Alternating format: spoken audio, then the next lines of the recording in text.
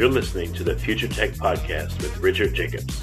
Future technologies such as artificial intelligence, stem cells, 3D printing, gene editing, Bitcoin, blockchain, the microbiome, quantum computing, virtual reality, and exploring space are much closer than you might think. In fact, many early versions of these technologies are in play right now, and the companies that are using these technologies are the focus of this podcast. My goal for you, the listener, is to learn from these podcasts. You may very well learn something that may change the course of your life for the better, steer you towards a new career, or give you insight into addressing a thorny medical problem. Remember, this podcast and its content is informational in nature only. No medical, tax, legal, financial, or psychological advice is being given. If you've enjoyed the podcast, please listen, subscribe, like, and tell your friends about it. Thank you.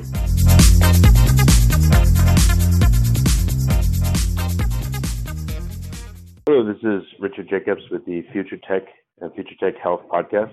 I have Scott Nelson. He's the founder and chair of the Human Data Commons Foundation. There, we get that. Okay. Yeah, that's right. Yeah, and just going back a little bit, you asked me sort of about my background. I'm an relatively early sort of web entrepreneur. I started probably the first web development company in Canada, in Vancouver in like 1993. It's very early times. Being a computer geek up to that point. And so really jumped in the early days on bringing the web into the public sphere. And my primary focus then was working around sustainability issues. So really working with the sustainability community, both business and on policy and the activism side to get that sort of out in front. And that was pretty soon after the Brundtland report that sort of really brought sustainability into the fore. And then I sold out of that company at the end of '99, just before the .com bubble burst, although I wasn't really sort of part of that thing, and became very interested in open source, and that's why my bio sort of says that I've been a strong advocate of open source and open standards since the turn of the millennium, and again sort of brought open source, really pushed open source and open solutions into the sustainability and ecology sort of spheres online. And then my next big sort of transition was getting involved in Bitcoin in 2010 and blockchain and issues around sort of the authenticity and verifiability of in that case, starting transactions, but of course it's broadened out a fair bit since then. And then what brought me to the Human Data Commons Foundation was a couple of years ago, I was working with a group, we were working on a startup around sort of really transformative tech. We were looking at ways that we could pull data sources in from quantified self devices, Fitbits and Garmins, and things like the Muse, anything to do with sort of meditation and health and collecting that kind of data, looking at possibly ways combining that with more traditional health system data as well. And we just noticed that, in order to be sort of trusted in this space with all of that kind of data, that we would need to have a structure that was not, at least partly not focused just on maximizing return. And thus we spun off a foundation, which has become the Human Data Commons Foundation. And the startup that we were working on actually ended up, because of health issues with my co-founder, ended up sort of being shelved, but I kept the Human Data Commons Foundation going. And it focuses on how can we make sort of the best decisions around all of this powerful data that's out there? How can we determine which are the sort of best sources of the data?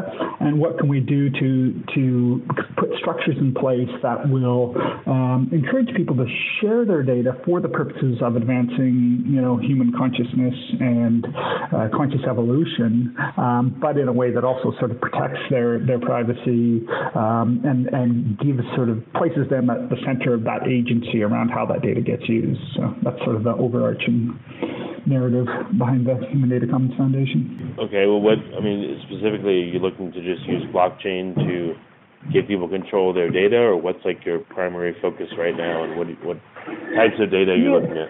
Yeah, so I mean, our primary focus is, at least in terms of the activities that we have been involved in since inception, which was 2.5 years ago. Two main things that we've done on a yearly cycle. One is we put together an event in Vancouver, which is where we're based, Vancouver, Canada, where it's kind of like a miniature transformative tech conference. I'm also a founding partner in a venture capital company called Humanitas Capital that looks at ways that we can employ capital into basically these sort of same goals and approaching these same problems.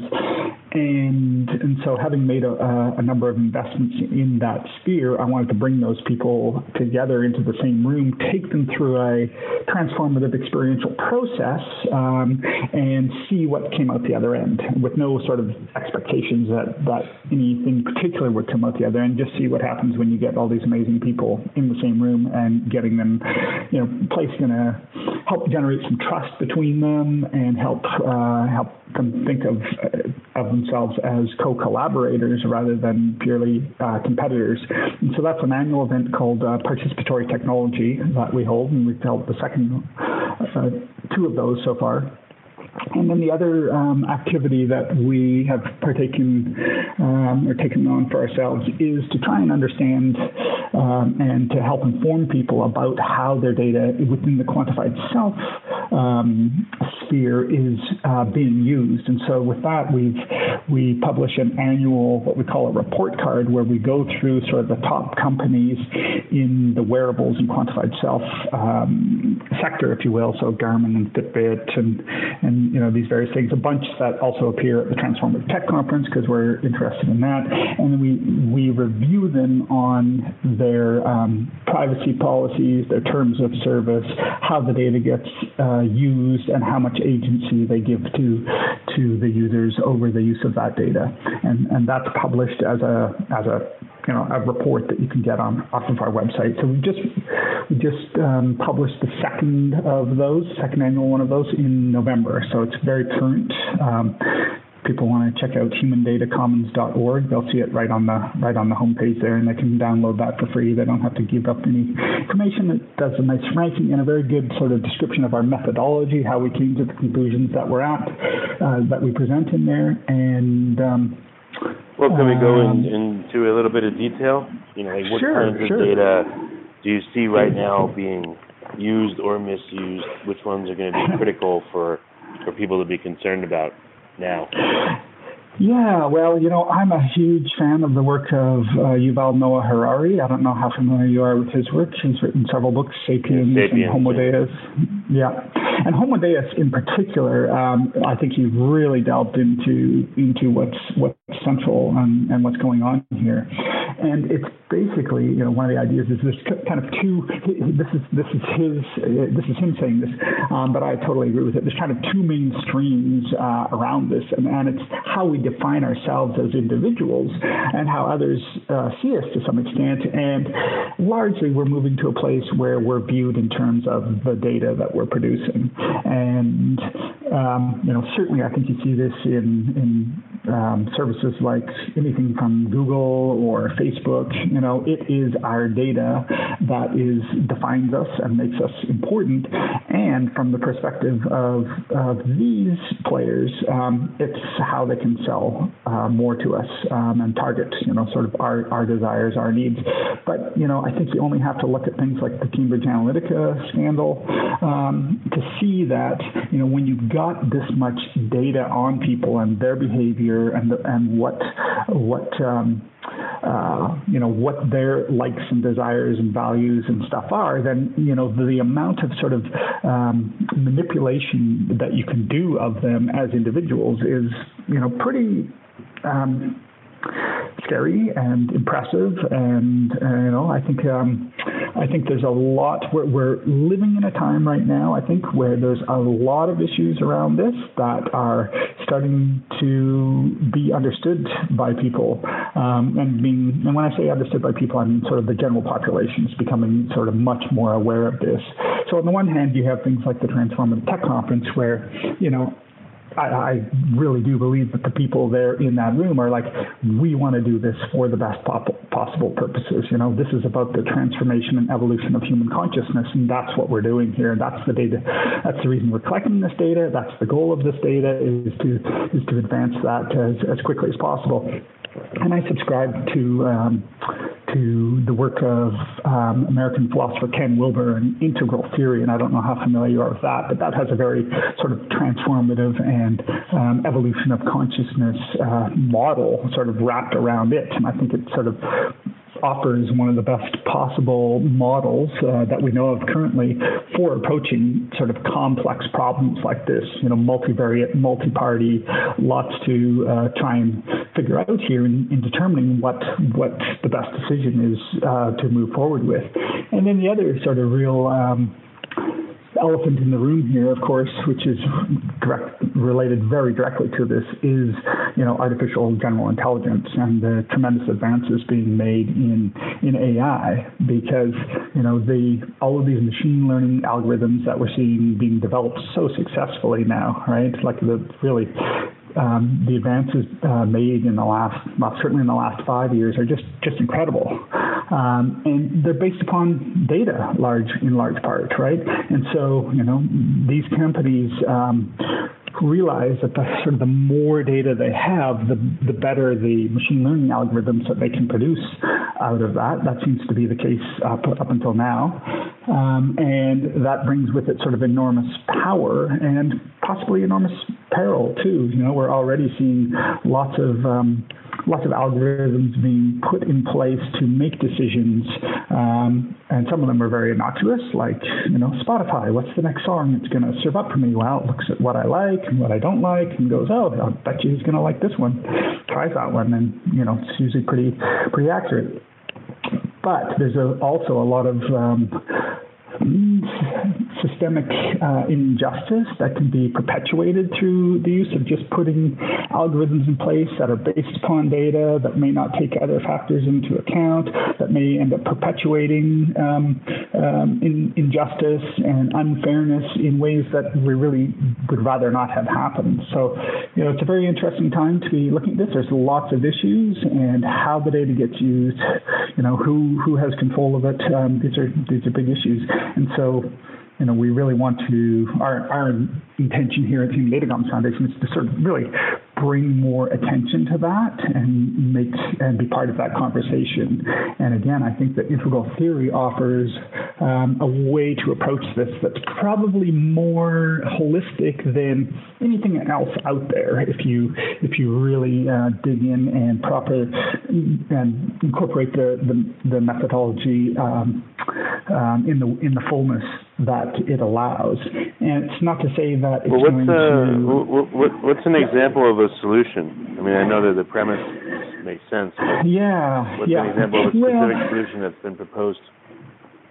Well, I mean, even to talk about solutions is to you're already stepping onto thin ice to talk about offering solutions or being able to make a solution. And I mean, within our organization, we prefer to talk about processes rather than solutions. I mean, one of the issues here is that if you've got an entity, any sort of entity, a corporate entity like Google or Facebook, or a government entity, a government department, or pick the Pentagon or something like that, they've got a certain culture going on there, and that culture is going to have them sort of moving in a certain direction, and things happen that match the culture or don't match the culture, and things that don't match the culture are going to be, they're not going to be given much sort of due process or consideration in terms of a direction that they should be going in.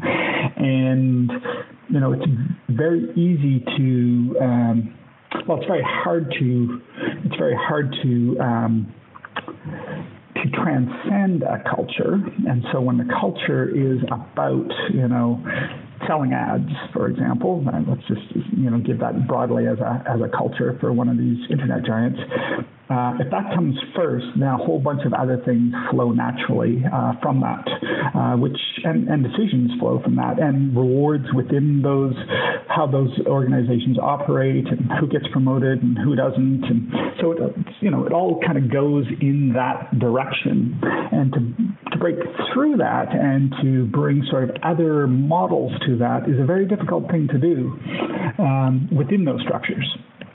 And usually it's not until there's some sort of, overwhelming crisis, which, maybe Facebook is approaching that. I wouldn't be surprised, actually. I mean, there's enough going on there and enough unhappiness, it seems, and enough sort of awareness within the public about, the imbalance going on there and how that data is, being leaked and, not being protected, and privacy is not being respected, and, companies are, have managed to grab other third-party companies managed to grab all sorts of data, and people's perception of the value of their data and the relationship that they want to have with the data that they produce is changing as well. I think a lot of people didn't think about it that much, and I think there's much more awareness about that now. So again, just getting back to your question, just to say what is the solution.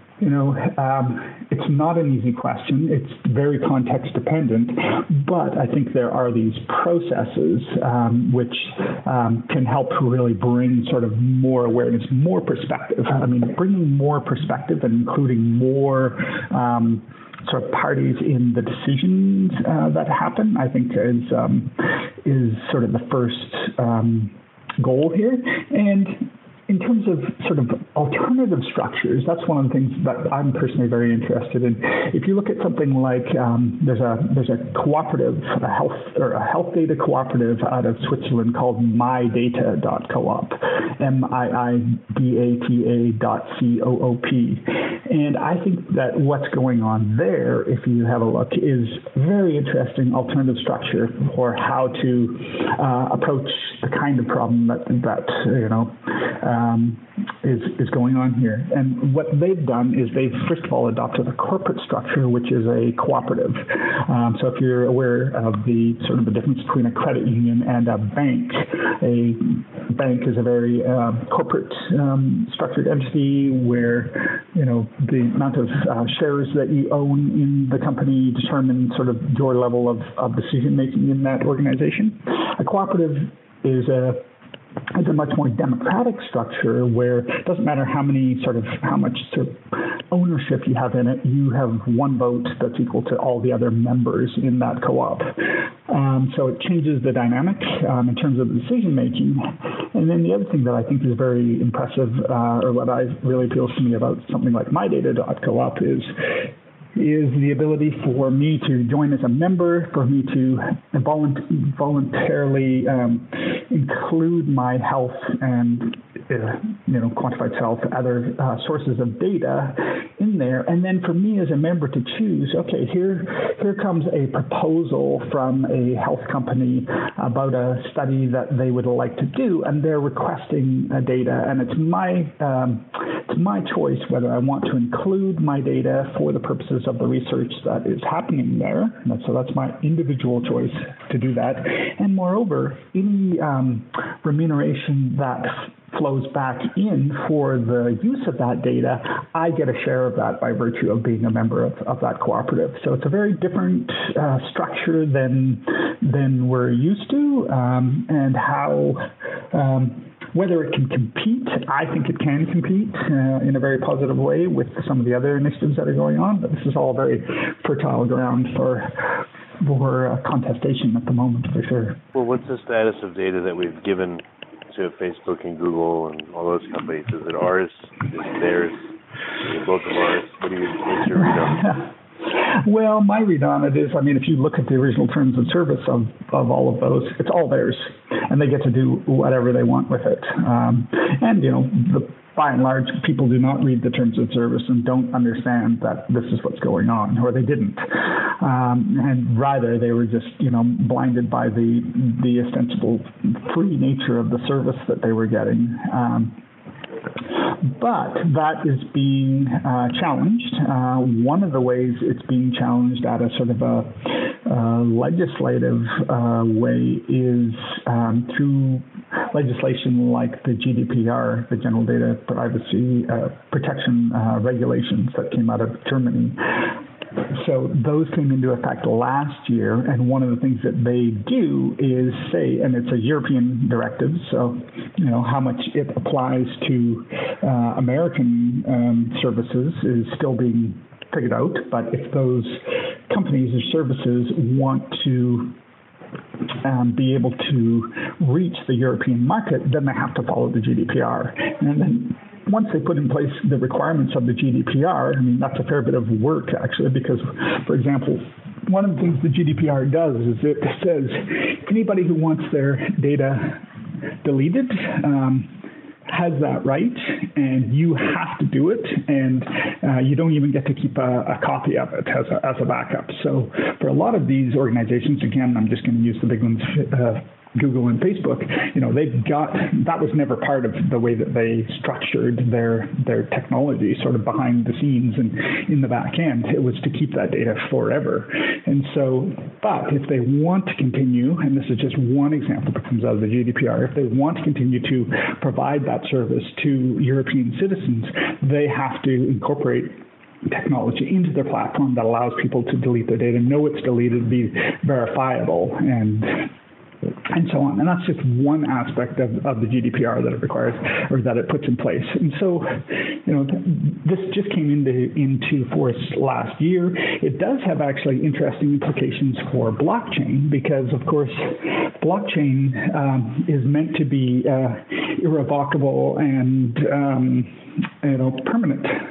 By virtue of the cryptographic signing around that data. So there's an interesting sort of tension, which we're going to have to see how that resolves between organizations that are employing blockchain technology as a way to sort of secure the data and show the transactions that have happened around the data and auditing trail. Those are various good uses, in my opinion, of blockchain technology that can be applied to this kind of thing. But then, if it's in a blockchain and it's secured into a blockchain and the data itself is in the blockchain, which is actually a very poor design choice, because blockchain is not really made for that at all. But you can secure other things through a blockchain.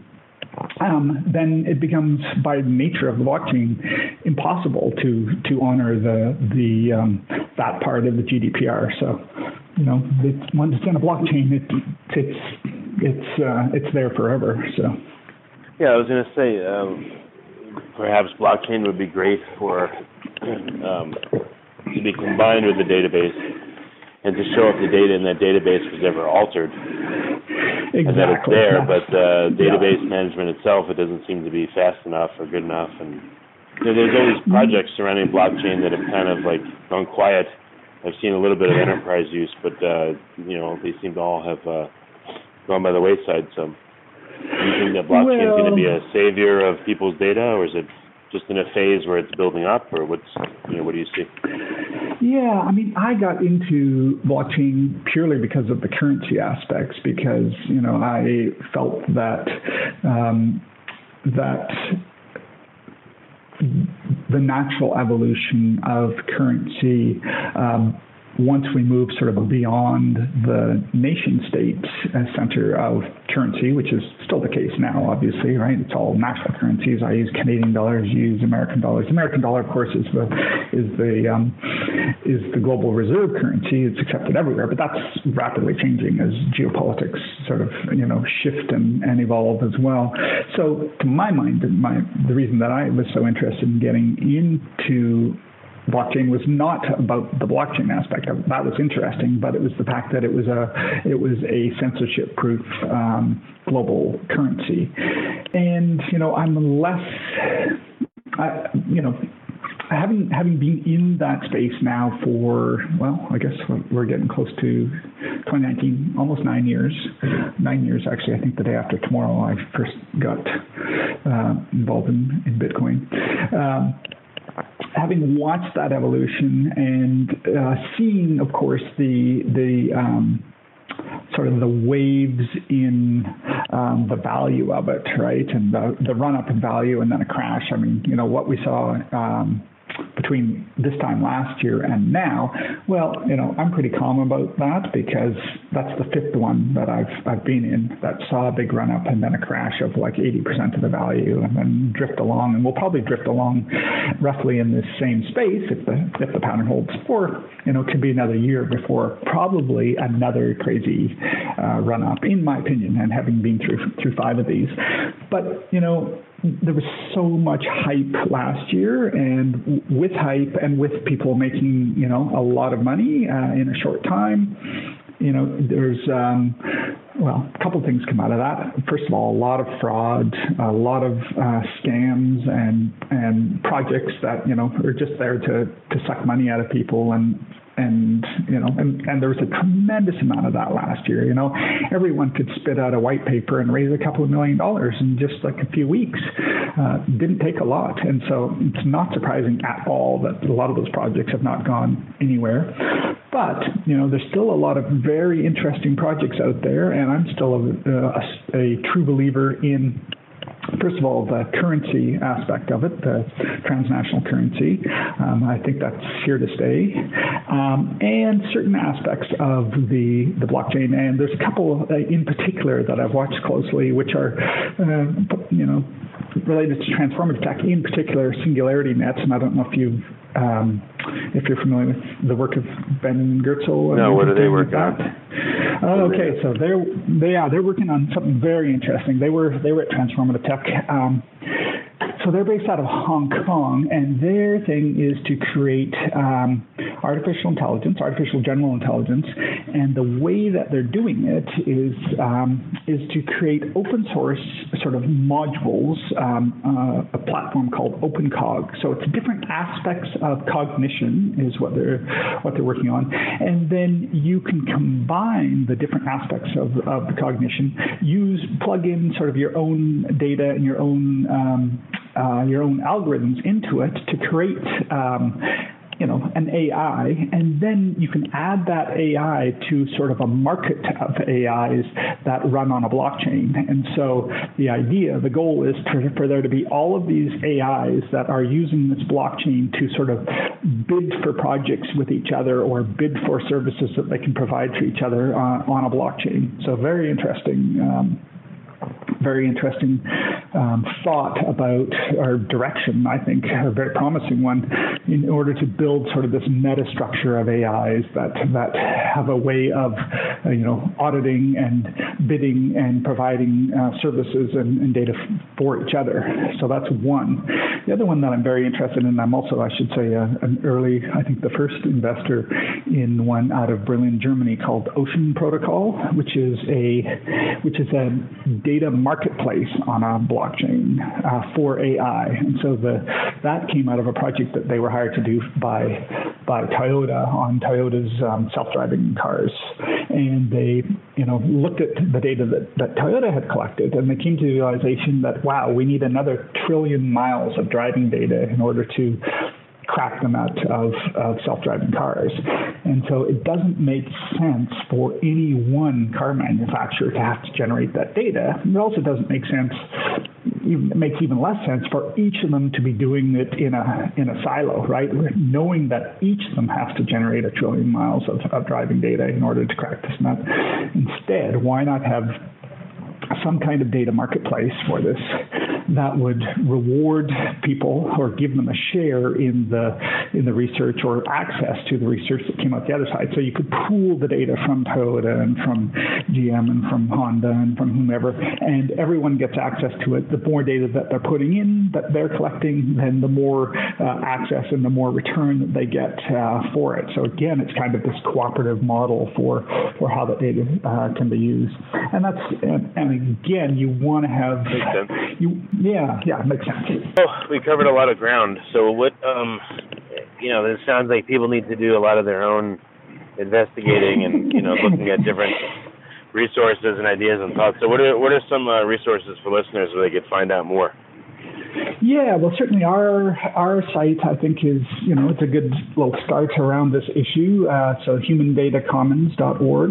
I know that in the States, the Electronic Frontier Foundation has been doing a lot of work around this as well, around data rights and how your data gets used. And I think you're going to see a lot more tools coming online as well, which allow you to sort of get a better handle on where your data has gone and helping you sort of navigate the space that's coming here around the GDPR and your new rights under the GDPR. So the EFF is good. We're good. I would say Mozilla's been doing quite a bit of good work around this as well. Mozilla Foundation. Yeah, I mean those are some great starts to look more into this.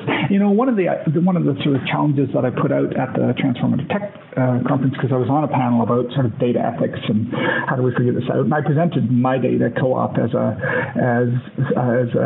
sort of case in point, I think, for or an interesting example that this community might want to think about, right? Like, if the goal, if we're all moving in the same direction, then again, you can kind of look back at Ocean Protocol as a good solution to that, I think. Why not share our data and figure out how to do that in the best possible way? And that's really what we're about. The other technology that I'm a big fan of, just in terms around privacy and stuff, is actually, again, a German project called Nextcloud. And that's a self-hosted, sort of privacy-centric, HIPAA-compatible, GDPR-compatible intranet, basically, or you can think of it kind of like Google Docs plus, a video chat system, so Hangouts, but private, so that you control all of the data on it, all of the access to it, and that quite frankly is what helps make it HIPAA and GDPR compliant. Is that you're sort of controlling that, and so I think that's another great existing technology that's out there to help promote this, and that people should be looking at for the purposes of their projects. Okay. All right. Well, very good. Well, Scott, I appreciate you coming. There's a ton of thought that still needs to go into, how data is used and how people are going to use it. So I appreciate you speaking on it. Thank you for coming. Yeah, thank you. And yeah, it's an exciting time, and I think it's evolving very quickly, and just sort of bringing a bit more attention around that and processes and ideas for how to do that in the best possible way. And thank you for what you're doing and sort of bringing a critical eye to where this is going and what it looks like. That's really important. So thank you.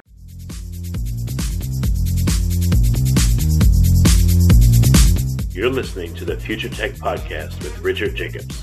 Future technologies such as artificial intelligence, stem cells, 3D printing, gene editing, Bitcoin, blockchain, the microbiome, quantum computing, virtual reality, and exploring space are much closer than you might think. In fact, many early versions of these technologies are in play right now, and the companies that are using these technologies are the focus of this podcast. My goal for you, the listener, is to learn from these podcasts. You may very well learn something that may change the course of your life for the better, steer you towards a new career, or give you insight into addressing a thorny medical problem. Remember, this podcast and its content is informational in nature only. No medical, tax, legal, financial, or psychological advice is being given. If you've enjoyed the podcast, please listen, subscribe, like, and tell your friends about it. Thank you.